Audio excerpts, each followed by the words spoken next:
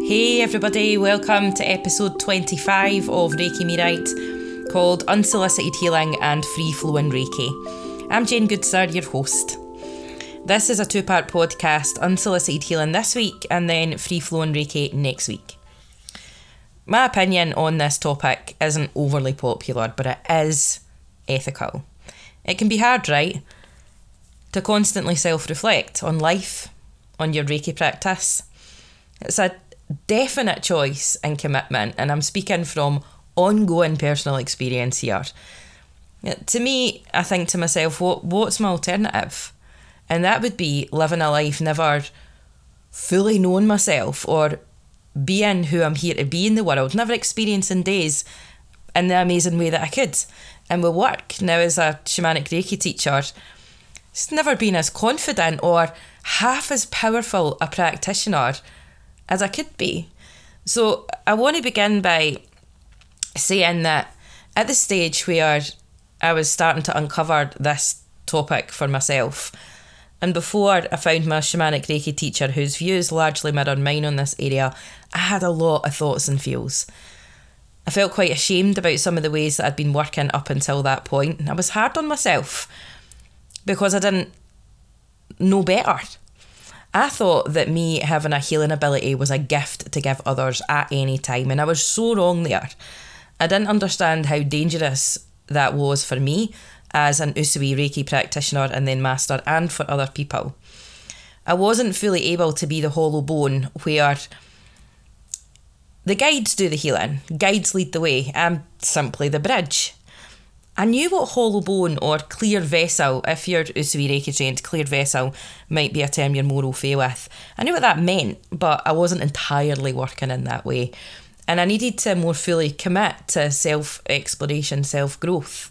I wasn't aware of what was driving my unconscious thoughts. And I'll come back to the relevance of that because, especially in the beginning, I had no idea of the relevance of that there was even relevance of that. There is obviously still loads that I do not know. Ever the student, we're all learning all of the time, but what I do have is a safe, ethical framework and practice as I continue to grow and commit to myself via my own healing with my own personal and weekly, monthly support for that.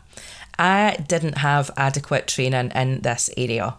And if you're similar, please know that I believe that isn't our fault, but it is, in my opinion, our responsibility to square out so that we can be safe, confident, ethical, powerful practitioners that, if you're like me, you'll want to be. This isn't a call out or a lesson tinged with judgment. I always say when I know better, I do better, and this podcast aims to give you that opportunity as well, if you want to take me up on that. And I'm never here to tell anybody what to do or how to work, but what I can provide you with is information so that you can land on how you feel about whatever it might be and make shifts that benefit you if you feel you need to after learning something new. So firstly this week, unsolicited healing. I've touched on this before in one of my very first podcasts. It's an area I'm really passionate about because I've had personal first-hand experience and continue to work with people who are retraining either via my courses or the shamanic Reiki pathway, where this topic has impacted them so badly for such a long time in various different ways. If someone hasn't specifically asked us as Reiki trained people for healing, then I do not believe we should be sending healing. So why do I think that? I'm going to take you through some points for your consideration. Firstly, if you were chatting to somebody on the street, you wouldn't start randomly rubbing their arm if they hadn't asked you to, right? I mean, that would be ridiculous. That would just be silly. That's a seen action. Energy is unseen, but it works in the same way. I don't believe it's okay that you should enter someone else's energetic space without consent. And I'm applying this here solely to Reiki, but I do see this go on elsewhere.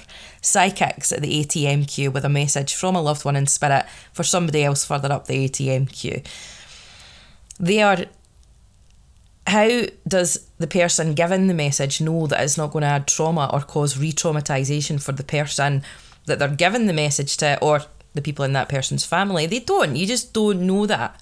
Similarly with Reiki, there can be this rhetoric around having a healing gift and a Reiki trained person believing it's their right, their place in the world, their duty to share that with people. I relate a lot to what I'm speaking about here. That can sometimes look like deciding that a friend or family member is having a hard time, so sending them Reiki off your own back. I'm going to come back to that in a later point. I believe that maintaining your own personal energy is top priority as a Reiki trained person of any lineage. And once a practitioner's doing that, they're then able to go on to help support other people with their gift of healing. Always starts with self for me. To explain that a little bit further, giving or sending unsolicited healing will fast deplete personal energy, a person's own vibrant tank. And I'll circle back to that when I come to free-flowing Reiki next week, because I don't believe generally Usui Reiki teaches, like I do with Shamanic Reiki, how to be the hollow bone, working in sacred space with your shamanic guardian guide. Podcasted on that last episode, and then deeper on from that and deeper on from that, so that you as a practitioner can retain your own energy in a healing session and not give it away to a client or not take on the client's energy as your own, as well as being an empowered Reiki trained empath and not a trapped Reiki trained empath like I once was, like I've come to understand many of you now are from chatting to you guys via the podcast and on social media. The link is in the podcast notes below to win a free spot in my upcoming online course for Reiki practitioners. It's worth about £300, where I help you to fix all of that and more if that's really resonating with you.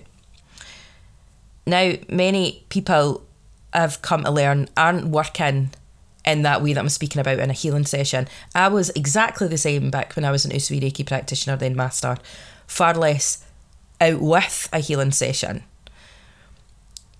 Out with a healing session, you're definitely not working in sacred space as the hollow bone with your shamanic guardian guide, so on, if you're taking it upon yourself to send that unsolicited healing.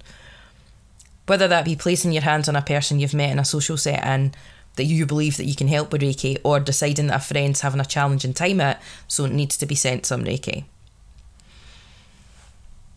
I've found often those who feel this overwhelming need to share their healing unsolicited are placing themselves in the self-imposed position of saviour.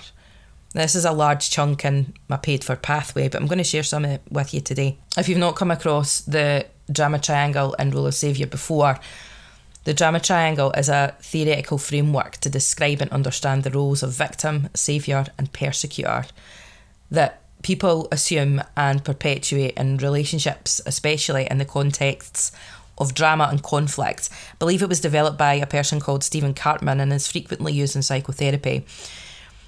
These are roles, archetypes, if you will. Understanding how I put myself in those roles and how I was allowing others to place me in those roles as well completely transformed my vibrancy, zest for life, the way I thought about myself and my place in the world. The amount of energy that I had in a day, my ability to be the empowered empath as opposed to trapped that I was speaking about before.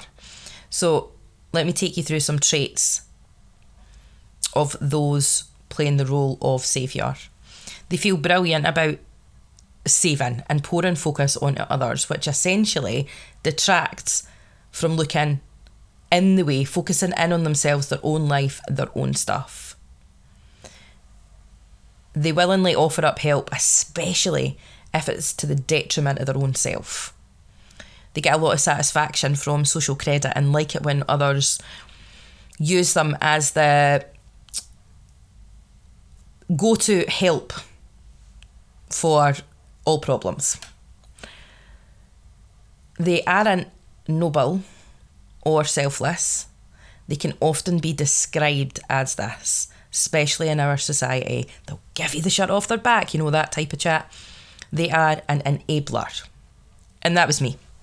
I did play other roles in the drama triangle. And there are a whole multitude of reasons, ranging from upbringing, trauma, significant previous relationships and what the other person brought to the table within those, that men most often played that role. But the fact of the matter is, that is the archetype that I assumed most often. And on hearing what I've just spoken to you about there for the first time, I thought, I identify with that, and that's definitely me. And actually, for a period of years, I was never away from working on saviour complex, because I identified with those traits, but I didn't realise how deep rooted they actually were. Anyway, I'm digressing, pulling it back in. Doing self-exploration, self-growth work will allow a person to understand how and if, and it is very likely in my experience, if you're a female and if you present as you have a good wad of saviour complex going on, if it's been left unexamined thus far, how and if saviour complex feeds into their need to save or fix or sort others by way of falling back on and using their healing gift. Often people want to be validated for their healing gift. I resonate with that as well, way back in the beginning. They want to be told that they're an amazing healer and so on and so on. Again, that's a personal healing area. This is why at the beginning I said a person has to be aware of what's driving their unconscious thoughts, or at least aware that they have unconscious thoughts that do drive them. A person might request healing for a family member, friend, or a loved one via you as a practitioner. Without the person who's receiving the healing's consent, the same applies for me. Children and those who, via illness, aren't able to advocate for themselves, that's different. Let me come back to that in a second. But I'd always want to know that the person who I'm working with wants this healing. There can be a whole host of excuses made as to why it's okay to send unsolicited healing. I've made them myself. I, to this day, come across a vast array of various excuses as to why it's all right to send unsolicited healing. And I don't believe there is any circumstance in which it's okay to send unsolicited healing, personally. It's very normalised on many online Reiki forums, Reiki groups, I notice. And if people are sending unsolicited healing, I'd definitely question how effective that healing is, because when working with energy, being safe and ethical impacts the quality of that healing. And I'm going to come back to that next week when I speak about free-flowing Reiki. When it comes to children or those who are ill and can't advocate for themselves, there are ways of a practitioner requesting permission from that person to send them healing. Working with shamanic guides means being able to request permission and know if it's a yes to use shamanic Reiki or a no. I asked on my Instagram earlier on this week people's thoughts about unsolicited healing, and I got a great message. In fact, I got a few really great messages from followers. I'm going to read this specific one out to you. I asked my 3-month-old granddaughter if I could send Reiki to help her tummy. She gave a clear no. I didn't force. So I asked her mum if I could Reiki her instead. So just to be clear, this practitioner asked the mum of the baby if the mum would receive Reiki. The mum said yes. Baby's tummy issues quickly resolved. Baby knew she wasn't the source. So asking for consent has a whole other layer to that as well, where actually as a practitioner you can help more and in the right ways, in the right areas, by never sending unsolicited healing and requesting permission in this way. The sending healing comments, I feel the same way about those. Can be very well meaning, but it's not ethical and really not effective in my experience. If you work with energy, you will know the power of words, of thought, of intention, of speaking the words that you truly mean. Be impeccable with your word. Don Miguel Ruiz, The 4 Agreements, amazing book. Would highly recommend it if you've not already read it. So for me, this send-in healing, which by the way was a term that I once used a lot, it's not okay. Which leads me nicely on to point 2. What I notice often, particularly on the online Reiki forums groups that I mentioned before, is requests for healing. And I'm going to come back to this point as well from the perspective of dangers of this for practitioners and clients, and also give a method that is safe and effective and ethical between this week's podcast and next week's podcast. So those requests can read like, I'm having a challenging day, send me healing please somebody. I'm feeling bored, can someone send me healing? Challenge and change are a part of human experience. There's no negating them. As humans, particularly humans committed to self-growth, self-exploration, we aren't going to feel tip-top and tickety-boo all of the time. I've said that before so many times. As a side note as well, in boredom, we can learn a lot about ourselves. Brené Brown speaks on that really well. I'd recommend checking out Brené Brown's work if you've not done that already. Any Reiki healing session, any lineage, isn't going to negate challenge. No healing ever is. It can, however, support a person to grow and heal from the challenge. We really have become, in my experience, a society that deems wellness as feeling good and illness as feeling bad. Now, whilst that there's truth in that, what it largely breeds is, as a collective, we don't want to feel uncomfortable. We don't want to feel into pain. We shove away sinking into learning about ourselves from engaging with our shadow and exploring those unconscious drivers. Because those feel bad, and we're trying to attain this feeling good of wellness. Do you see what I'm saying there? I've learned that comes from 2 angles. Firstly, wearing masks over the years, pushing away any level of uncomfortability or pain, repressing loads, ignoring what's going on below that surface level. And 2, when a person enters into the Reiki world, there can be this really inaccurate portrayal often about self-growth and healing. It's all zen. It's all trying to attain that feeling brilliant every single day, which actually, again, amongst other things, is repressing. Just from inside the Reiki world as opposed to outside of it. I'm sure I've talked about the Usui Reiki principle before. Just for today, I will not anger, as an example of what I'm talking about in terms of repression and repressing anger specifically.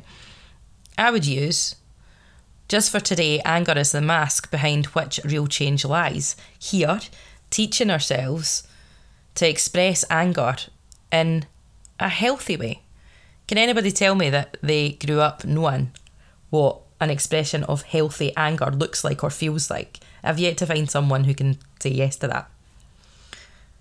It's important for me to be able to sit with uncomfortability, to be able to sit with pain, to grow in self-awareness, building resilience, honouring capacities.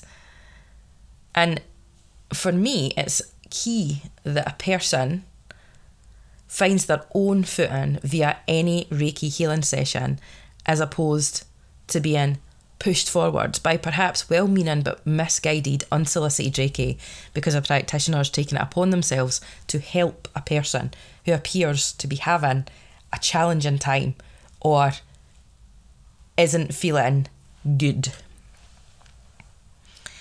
And then number 3, operating via giving unsolicited healing, for me, dilutes the value of Reiki in more than one way. If you're like me, you'll identify as being a skilled, qualified professional with a craft that you wholeheartedly are dedicated to, no matter if that is a full-time job, part-time job, hobby, an interest, whatever. Would we expect an accountant to work for free? Would we expect a personal trainer, a shop assistant, a bus driver to work for free? Absolutely not. So, why then, if you're a Reiki practitioner, would you not expect to be paid for your service all of the time?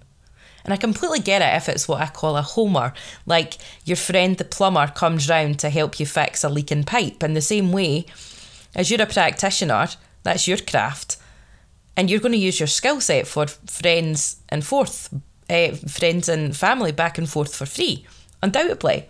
But what I'm honing in on here is much wider and much bigger than that. If you're a Reiki practitioner offering Reiki for free via online Reiki groups and forums to random people as you go about your daily life, then for me it's important to understand what's been fed into there in terms of the dilution of the value of Reiki itself and the dilution of the value of the professional skill of your service and other practitioners' service as well. With this example, saviour archetype potentially kicking in there again along the lines of, well, I've got a gift, I want to be able to share it for the good of everyone, I'm in a position to be able to do that. And it definitely feels like a boundary thing too for me. It's up to us as practitioners to set a level, a standard, given that dependent upon where you are in the world. We as an industry can operate without any formal regulatory body with energy healing. That's the case in the UK. I know it's not the case everywhere, like particular areas in the US. Either way, it's down to each individual to set a tone in the same way as it is for those who work in an office. There can be policies and procedures or none at all. Either way, those aren't making any difference whatsoever if the people in the office take no self-accountability and no self-responsibility in setting a standard for the environment in which they continue to be a part of. I recently saw a massage therapist local to where we are in Scotland. Saw their price list. Our massage, various different types, was nearly £100 an hour. Our Reiki was £25 an hour. I was completely astounded. Perhaps not surprised, but astounded for sure. For the value to be seen in Reiki, irrespective of lineage, the practice itself must be safe, ethical and powerful. If it's not, people will only value it on their price list at £25 an hour. And the client expects what they pay for as well. If I was paying £25 for an hour of Reiki, I wouldn't. I just wouldn't, because to me, that's reflective and indicative of the practitioner, their training, the way they work, how much they value their time and skill and experience and service, you know?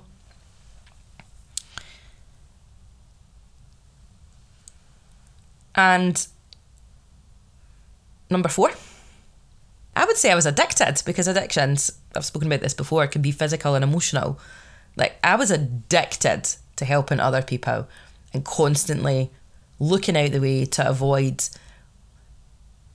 the mess, the absolute mess and the pain of looking in the way at that point. A person's got to be committed to personal exploration, to self-growth, to truly understand what their driving factor is in helping others. And only the person themselves will know where their want to help other people comes from continuing to look at their shadow. In short, shadow is the parts of us that we suppress, hide, pretend they don't exist, reject them. It's shadow because it's in darkness, it's not in light. So that means you're not going to see it on the everyday surface of life. And everybody's got shadow. What lives in shadow, if you like, is unique to each of us. And our shadow can manifest in lots of different ways. For example, feeling anxious, resentment, jealousy, just feeling discontented, codependency, and the top one, previously for me, being part of and welcoming in lots of drama in your life. Allowing what's in shadow to come into the light can provide huge opportunity. Some of your very best facets can be hidden in amongst what lies in your shadow. in my online support platform, which will be open in 2024 for Reiki practitioners for a small fee, you can be what's called lighthoused. This is something I was introduced to via my shamanic teacher, and it works a treat. I use it every day. The lighthouse technique is based on Sandra Ingerman's medicine for the earth work called the lighthouse. It's a way to safely connect with healing energy without putting you or the person that you've put into the lighthouse in any danger. You put the names of the people in the vessel. The lighthouse is the sacred vessel, always with their permission, and spend time merging with the lighthouse energy, seeing the people in the lighthouse at their divine best. Maybe laughing, smiling, whatever that means for you. Nothing's sent, nothing's healed. The person in the lighthouse is envisioned at their divine best. That's the basics of the lighthouse.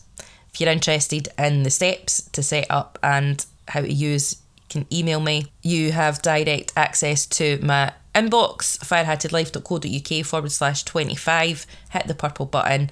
I love hearing from you guys anyway if you've got sharings or questions that come off the back of the podcast. But if you want to understand more about the lighthouse, you can message me.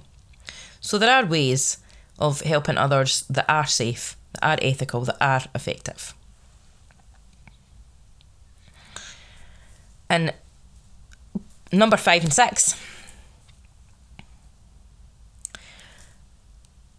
Let's consider where the want to help by sending healing that's unsolicited to others comes from just a tiny bit of a different perspective.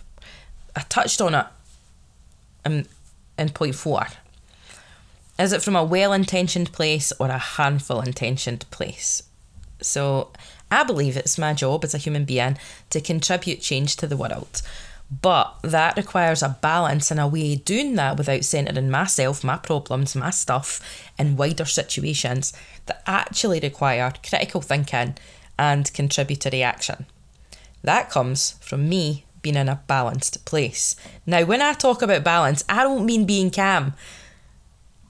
You can be calm and not regulated, regulated and not calm. I don't mean living a daily life, a picture of Zen. What I mean is being intentional and consciously aware of when I'm dysregulated, consciously aware of when I'm triggered, consciously aware of when my bias is driving how I'm acting or feeling or talking or thinking, and being intentional with how I live, how I conduct myself, so on, as a result of that. In essence, what I'm talking about here comes from me understanding and working with my own personal energy. I'm going to keep explaining this a wee bit further. We are part of society. We individually make up the norms, the standards for how we collectively treat people. It can be useful here to think about marginalised groups, which often, generally, I've noticed, speaking from personal experience, certainly years ago, and witnessing what goes on around about me, people often, until they're part of a marginalised group or have someone close to them that is part of a marginalised group, don't really think about it at all. So pregnant people, people of colour, disabled people, LGBTQ people. And then wider than that, we're all part of the same world. My want to help others before delving more into my shadow sometimes came from virtue signalling. I'm going to give you a dictionary definition of that. It's the public expression of opinions or sentiments intended to demonstrate one's good character or social conscience or the moral correctness of one's position on a particular issue. I'm going to give you an example of that. This isn't a personal example, but I believe it's one that perhaps many will be able to relate to. It's all fine and well for a person to post a picture of a black square on social media to show that they believe Black Lives Matter, to show that they care, like they're giving a hoot. But what's going on behind that in the everyday? What values are they living in accordance with that mean that they are not actively contributing to and actively helping to stop racism? If you want to do some work on values, you can check out episode 14 of the podcast. Do you see where I'm coming from there? For me, in loads of different ways, it was about how it looked to the outside eye. Not doing the right thing because it mirrored my values, but through judgment probably. I was always very aware of how others would perceive me and how I wanted to present. Moreover, how I actually felt on the inside and showing up as a true and authentic version of myself every day, living in accordance with my values. What I'm highlighting is that sending healing at others can come from a well-intentioned or harmful-intentioned place. And even when it comes from a well-intentioned place, well, I'm going to come on to that in point 6. What is the intention behind the action? In this case, wanting to heal others with Reiki. Where does it come from and why when it comes to wanting to send unsolicited healing? And 6, because you as a Reiki trained person think that wanting to send unsolicited healing comes from a good or a well-placed intention, doesn't mean that the recipient of any unsolicited healing won't think that that's a misplaced intention. As human beings, consent is a big deal. Having autonomy and deciding one's own experiences, making one's own decisions, learning from mistakes, challenges and change. Sending unsolicited healing doesn't allow for that. Essentially, I always think to myself, who am I to decide what I think is best for anyone else? And I'm going to come back to that next week in Free Flowing Reiki. Thanks very much for being here with me again today. If you really enjoy this podcast and this episode, please rate and subscribe. It helps other people to find my work as well. Look forward to connecting with you again next week for episode 26. But until then, take care.